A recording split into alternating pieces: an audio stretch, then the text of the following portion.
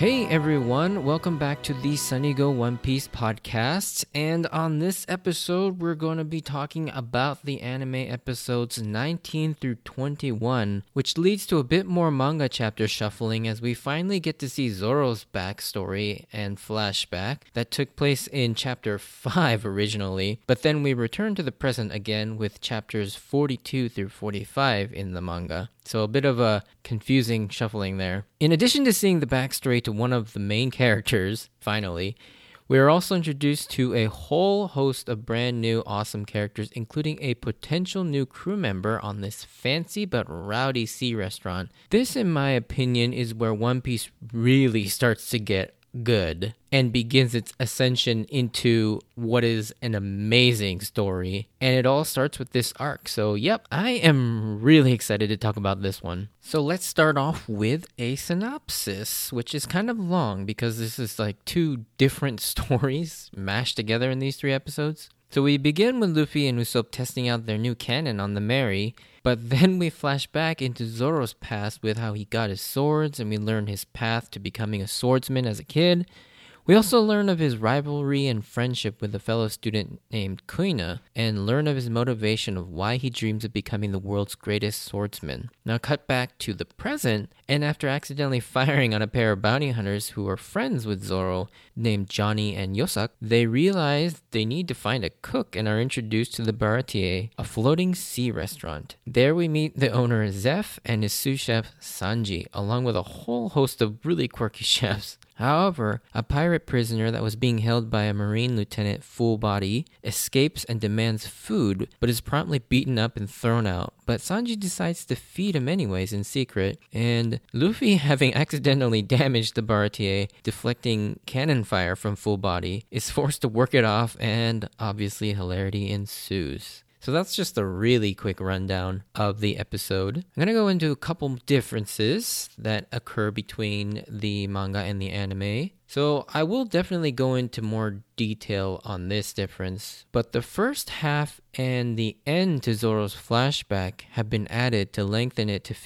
fit an entire episode. In the manga, it's only about 6 or 7 pages, or about half a chapter, and it only covers the second half of pretty much what's shown in the anime. Another interesting changed detail is that when Johnny gets angry with Full Body for mocking them about only going after small bounties and throws all the wanted posters to show Full Body, we see Nami pick one up and become visibly disturbed by it. In the manga, it's shrouded and never revealed who it is other than the silhouette, which kinda has like a long nose. But in the anime, we clearly see the name on the poster is Arlong, and a much clearer outline and silhouette in the wanted poster of who would become Arlong. My guess is when Oda was at that point in writing the story, he didn't quite know what Arlong would look like or what he would even name that character, which is probably why he leaves it blank. And it's actually something he does throughout the series when he wants to tease something, but he doesn't quite have the conceptual design or the conceptual idea quite fully fleshed out yet. And my guess is this is just an early example of that. This last change, I honestly don't know why it was changed. I'm completely at a loss because it seems so random. But Luffy uses Gomu Gomu no Balloon in the manga to deflect Full Body's cannonball. But in the anime, he uses Gomu Gomu no Slingshot. And this change seems to make no sense why they would actually change it. And honestly, if you have a theory or the actual reason why this was changed, please let me know, because this is something I've always wondered my entire life.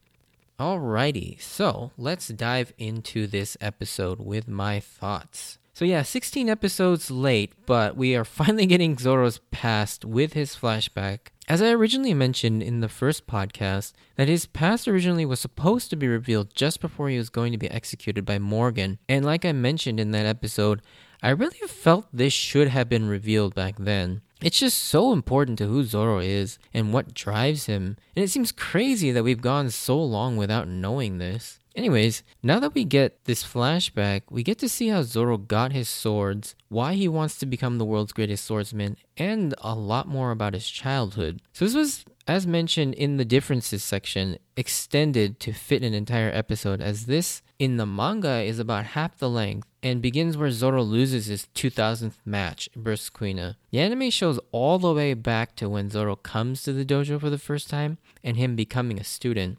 A couple details that I really hate about this additional content in the anime though, that part where he first challenges Kuina, it's shown him trying to stuff all these shinais in his mouth, as well as during his early training, he's building up his mouth strength as if right from the get-go he wanted to use 3 sword style. But since none of this is in the manga, the way I always interpreted it when I first read it was the 3 sword style was something that was decided later on. We see Zoro using 2 sword style, as that is a normal traditional sword fighting style, along with the single sword style, which we all know.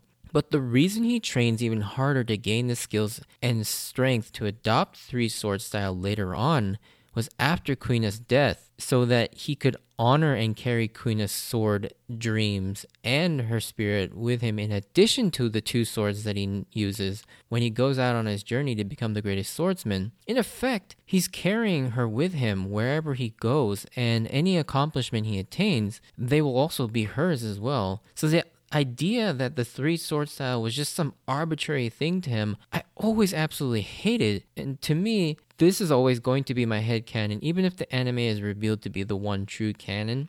I just don't like the idea that Zoro all of a sudden wanted to do 3 sword style. I like the fact that he adopts the 3 sword style in memory of Kuina's death, and he trains extra hard to be able to use that 3rd sword because of her death. There's the other important theme in this episode of sexism. Kuina is clearly the strongest student in the dojo, even stronger than Zoro, and she's also strong enough to beat the adults too, crazily enough. Yet her father won't let her inherit the dojo when he retires because he believes a woman can't be strong enough to lead a dojo, to which Kuina is understandably upset about this. However, it's awesome that Zoro is one of the few people that none of that matters to him. He sees her for her strength and skills and takes her seriously as a rival and a goal to be overcome. I like the point that Zoro makes that if it really is that the sexist view is true, then all his effort to beat her will be pointless, and he's just wasting his time. They then make that faithful promise to each other that one of them will become the greatest swordsman in the world. Although, sadly, Kuina passes away suddenly from just falling downstairs. As a kid, I always thought this was kind of stupid and anticlimactic, but as an adult, I kind of see that in everyday life, life's not this grand thing where we get to die epically or some amazing way in profound manners. And sometimes tragedies just happen for no reason. And I really recognize that as an adult more and more. And I don't really have a problem with this anymore. Zoro crying and asking for Kuina's sword is always a really sad moment that makes me tear up every time. Even to this day, we realize that he's not only trying to live up to his own dreams, but he's now carrying Kuina's as well. And speaking of the sword, we learn the name of that sword as well as this being our first named sword in the world of One Piece. Called the Wado Ichimonji, which means straight line through the path of harmony, which is an awesome name for a sword. And this sword is awesome. I hope to one day maybe get a replica of this sword because it's cool. It's all white. It's very sleek. And it's got a major impact in the story of One Piece and to the character of Zoro. So once we get back to the present, we see Luffy and Usopp messing around with the cannon on the Going Merry, with Usopp displaying his exceptional sharpshooting skills and is dubbed the sniper of the crew by Luffy after seeing him bullseye a rock formation from a hell of a long distance away. They all start to talk about what other crew members they need before heading to the Grand Line. And this is where Luffy's famous running joke of wanting a musician above all else because his reasoning is because pirates sing. And this is where that running joke starts. I absolutely love this joke because it's not really used too much, but his desire for a musician is a running joke that runs for a long time, and it always gets a chuckle out of me each time it surfaces. During their conversation, the ship all of a sudden is under attack from some guy in sunglasses seeking revenge for attacking him and his partner. However, it turns out that he's actually a friend and bounty hunter partner from Zoro's past named Johnny, and his partner Yosak is is sick currently, and they were resting on that rock when Usopp and Luffy shot it. Luffy and Usopp's reaction here is pretty funny, as they're horrified to find out that they may have caused Yosak's condition and maybe lead to his death. But Nami quickly diagnoses Yosak with scurvy and prescribes him some lime juice. And this next part is just so funny because it plays the joke pretty subdued and is treated almost like a secondary thing to the focus of the scene. So the tone and focus of the scene is Nami describing the seriousness and danger of scurvy and seafaring without proper nutrition, while you see Usopp and Luffy just covering Yosak's face with lime juice, most of it missing his mouth entirely. But then it cuts away to only cut back to now Yosak's mouth comically stuffed with all the lime rinds. There must be like 8 of them in there, just being shoved in there by Luffy and Usopp in desperation to try and cure Yosak. And then the tone finally completely shifts to comedic as Yosak wakes up all of a sudden and is completely fine with him and Johnny dancing around with that hilarious chant, "Woo-hi, woo-hi." I always love seeing that. And then Nami just interrupting them and yelling at them like it would clear that easily. After having seen this, they all come to the realization that the next crew member they need is a cook. So Johnny leads them to the infamous sea restaurant, the Baratier. Just before they get to the Baratier, they run into a marine lieutenant named Full Body. This starts another hilarious trend of Oda naming some of the marines he introduces with some ridiculous name, and Full Body is one of those, is I think the first example of that. Not too much of note happens with him except for one thing. He mocks Yosak and Johnny for only targeting small fry bounties, and Johnny throws all the bounty posters that they're targeting to show they aren't just small time, but one catches Nami's eyes and it really shakes her up as she picks it up and stares at it. We never see her face, but you can tell by her body shaking here that it's filled with anger and fear, and she's visibly disturbed by it. In the manga, like I said, we don't really get a good look, but in the anime, you can clearly still make out the outline of the face and the name Arlong. This obviously is another breadcrumb laid down by Oda of Nami's past and hatred for pirates, and this Arlong seems to be the reason for her hatred of pirates. Before descending to the restaurant, Full Body orders his men to fire on the Straw Hats for some reason, and Luffy deflects this, but he accidentally fires it back at the Baratier, taking a huge chunk off the roof and injuring the owner, Chef Zeph. Can I just say how much I love Zeph's design here? This grizzled old man with a peg leg and a 3-foot-long braided mustache on either side, and a chef's hat that's almost as tall as him. Like, what a memorable character design. And everything you need to know about him is conveyed in his introduction. He's gruff and tough, but is also fair and honest, too. And Luffy's subsequent reaction to him thinking he blew off Zeph's leg with the cannonball, as well as his negotiating with him on how to repay him for the damages, is hilarious. I love that exchange between him and Zeph. And now, to rewind a bit, we finally get to meet the Baratier's sous chef, Sanji. And Sanji just oozes cool. I'm not going to beat around the bush, and this isn't a hot take or anything, but I love Sanji. He does have his flaws, though, I admit. I've never really been a fan of his sort of pervy and womanizing ways, to the point where it is problematic later on in the story. But overall, the good just greatly outweigh the negatives with this character. And Oda does such a great job showing us who Sanji is in the first scene where he's serving Full Body and his date. He's suave, quick-witted, has a love for the ladies, doesn't take crap from people, has a short temper, takes great pride in cooking, and absolutely hates it when people waste food. All in like the span of like a 3-minute scene. Although with Sanji, there is definitely one more trait that hasn't been revealed yet, and we'll learn about a little later. One thing I wanted to mention about this scene, though, and one thing I was never really on board with, and it wasn't his or the restaurant's fault per se, as the bug was planted on Full Body, but Sanji is suggesting to eat around the bug in a bowl of soup? I can kind of see maybe eating around like a solid food and cutting off the portion the bug is touching, but soup is just everywhere. I mean, at that point, I'd be like, nope, I'm not eating the rest of that soup. I mean, the bug basically is touching everything. You don't know where the rest of the soup is mixed. But I think I chalk that to Sanji knowing that he planted the bug, so he's probably just forcing him to eat it.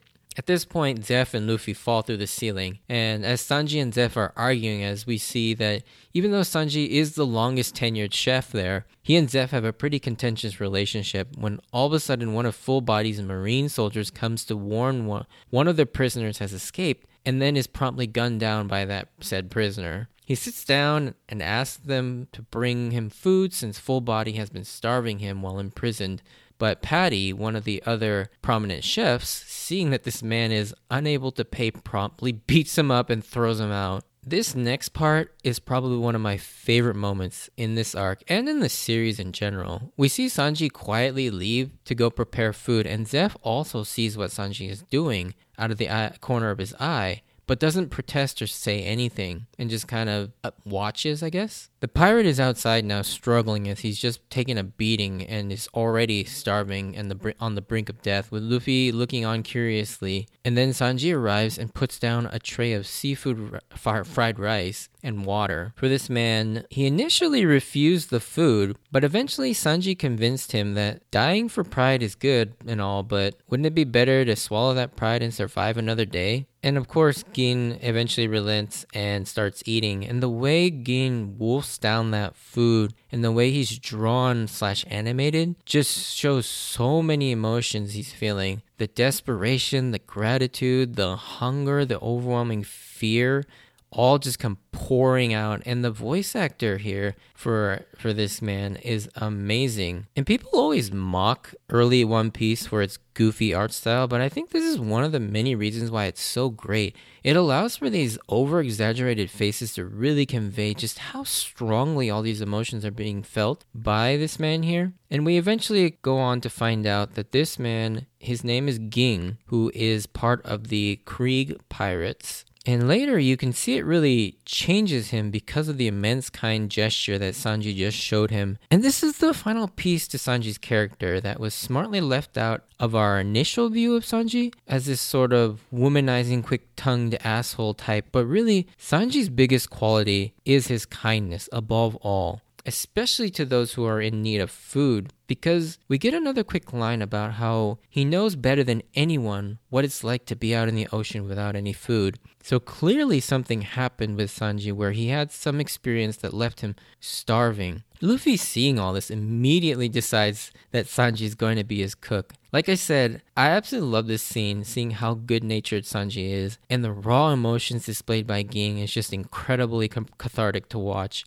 I'd also like to think that even though Ging was just this ruthless pirate who just shot a marine soldier, was changed a bit for the better because of this kind gesture displayed by Sanji. It just gets me even more excited that Luffy invites him to be part of the crew. Sanji, that is, not Ging. Sanji refuses Luffy's invitation, stating he's got some reason he can't leave, but of course Luffy's selfish and bullheaded nature comes out in funny fashion here, and one of Luffy's famous lines of refusing Sanji's refusal. Then Ging formally introduces himself, and this next part is mostly exposition, but it's delivered in a fairly interesting way by mixing it into normal conversation among the three of them, as well as cutaways to the other chefs in the kitchen, kind of building up the mystery and danger of both the Grand Line and this arc's main villain, Don Krieg. Both being presented as these ominous things not to be messed with, but the fact that Krieg is being built up as this fearsome pirate and then being juxtaposed by Ging saying that the Krieg pirates are scared of the Grand Line after having been there elevates the Grand Line to this monstrous status of an entity that our protagonists are crazily enough aiming to go to. And I love how those two things build on each other with, the cook saying how scary Don Krieg is, but then how Don Krieg's crew and Don Krieg himself are now scared of the Grand Line. And it just sort of elevates both things. And it's pretty incredible storytelling right there. As the scene moves back to Sanji, Ging, and Luffy, Zeph finds them all, and Ging here is worried Sanji's going to get in trouble for feeding him, but Sanji, in another act of kindness and awesomeness, just tells him not to worry because he tosses the quote-unquote evidence, and there's nothing to get in trouble over. Seeing this just cements to Ging just how great of a man Sanji is, and I love that Ging has changed into a seemingly almost different person, but very organically. He seems much more friendly, quieter, and less intimidating. And the fact that he was so affected by this man's kindness that saved his life and it changed him for the better. It's interesting too, because for me, it's weird that I really like Ging. Even in the few short scenes he's in, we know he's done terrible things, and even his introduction is seemingly murdering a Marine soldier, albeit, people that have starved him. Yet we see people can change, especially when you come into contact with the Straw Hat members. This also plays into the theme of moral grayness that I mentioned in the first episode, that people change, and there are good pirates and there are bad Marines, and kind of flip-flops between the two. And not only that, but people can go between the two within each group. Good pirates can go bad pirates can go good Marines can go bad, and bad Marines can go good. Like, it's so interesting to see, and how characters just dynamically change between long stretches of time or even just over short times. Okay, so this next section is easily one of the funniest moments still to this day in One Piece, and that is Luffy working as a chore boy. Holy hell, this scene is so freaking funny. I honestly can't do it justice, but I'm gonna try. I think it's just how it's contrasted with the kitchen staff being mainly the focus, and Luffy's kind of just off in the background as a secondary afterthought. But he's just being absolutely useless and destructive. It's so funny to watch as it gets progressively worse how incompetent Luffy is. My favorite joke has got to be the dishwashing, or I should say the dish breaking scene. This scene kills me every time because the camera is on the chefs, and in the back you hear the constant breaking of dishes, and then it cuts to Luffy just nonchalantly dropping dish after dish until it then moves back to Patty, and the chef's realizing the noise, and Patty then yelling to Luffy, "How many dishes have you broken?" And then Luffy's response being, "Oh, sorry, I haven't been counting." Patty and our response to this is obviously, that's not the point. The fact that we as the viewer and reader and Patty are on the same page makes this even funnier to me. Just Luffy's sort of absent-mindedness at breaking the dishes, and he does this all with this blank, straight face. It's so damn funny. Luffy eventually gets sent out to take orders, as he's a walking disaster in the kitchen, only to find that the rest of the crew is sitting enjoying a nice meal. And of course, Luffy gets jealous at that and throws a booger in Zoro's water.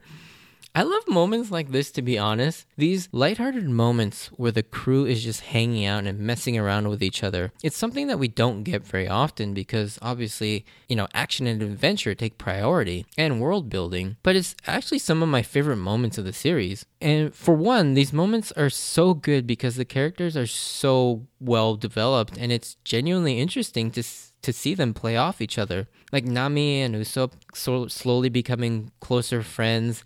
After seeing Luffy drop the booger, we see them snickering to each other quietly as Zoro brings the glass up to his mouth, as well as Zoro mocking Luffy with all the good food.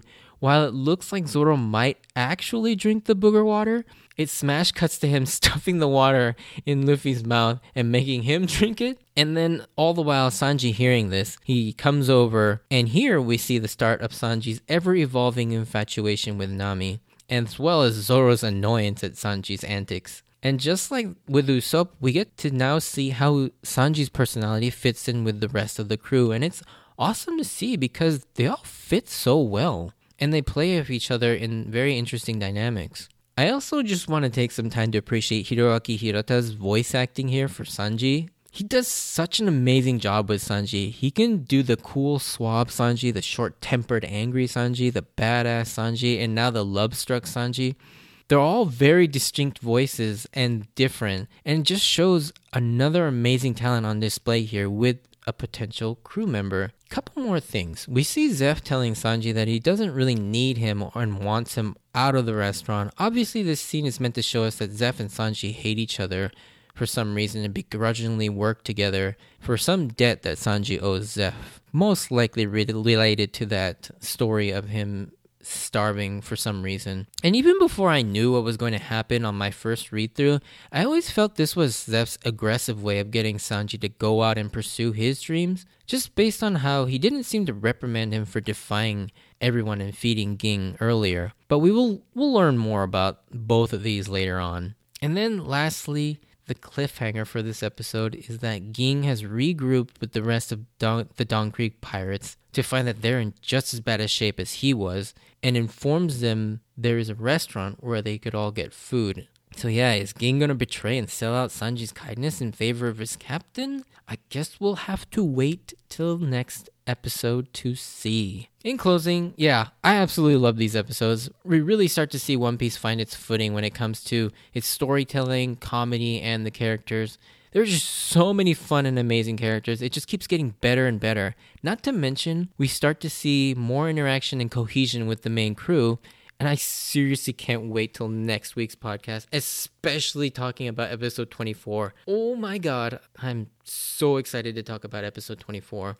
Anyways, if you enjoyed this, send me a like or comment. And if you want to join me on this journey of rewatching One Piece, please consider subscribing. Also, check out my Instagram and Twitter account at SunnyGoPodcast. If you want updates of when I post new episodes or see some pictures of my manga collection. And I also point out some of the differences in the manga that I mention here in actual picture form. So yeah, I really appreciate it. As always, I wanted to thank you for taking the time to listen to my podcast, and I hope to see you on the next episode. I will stick around to talk about some spoilers, so if you want to stick around for that, I will get some spoiler thoughts out as well. Thank you very much. See ya.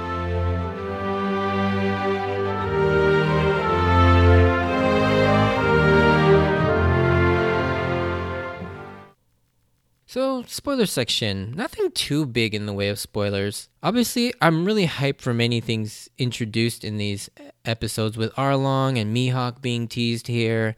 The Arlong Park arc is easily the crown jewel of the first saga in the East Blue, and I love that we're finally getting the cogs going on that storyline. As well as, you know, obviously the musician joke. We all finally now have our musician with Brook. It took a hell of a long time. And honestly, I'm kind of glad that it took so long, because every time that musician joke came up, I loved seeing it. And I can't tell you how excited I was when Brook was introduced as a musician and a potential crew member. So yeah, we'll definitely talk more about Brook when we get to Thriller Bark. But the last thing I wanted to mention, I was also really surprised that Oda brought back Full Body and even slightly redeemed under the command of Hina. But we still have yet to see Ging, who I really like as a character and hope he does eventually show up again in some fashion. But I always found it interesting that in the beginning here, Oda chose to reform 3 Marines, I guess 2 Marines and 1 pirate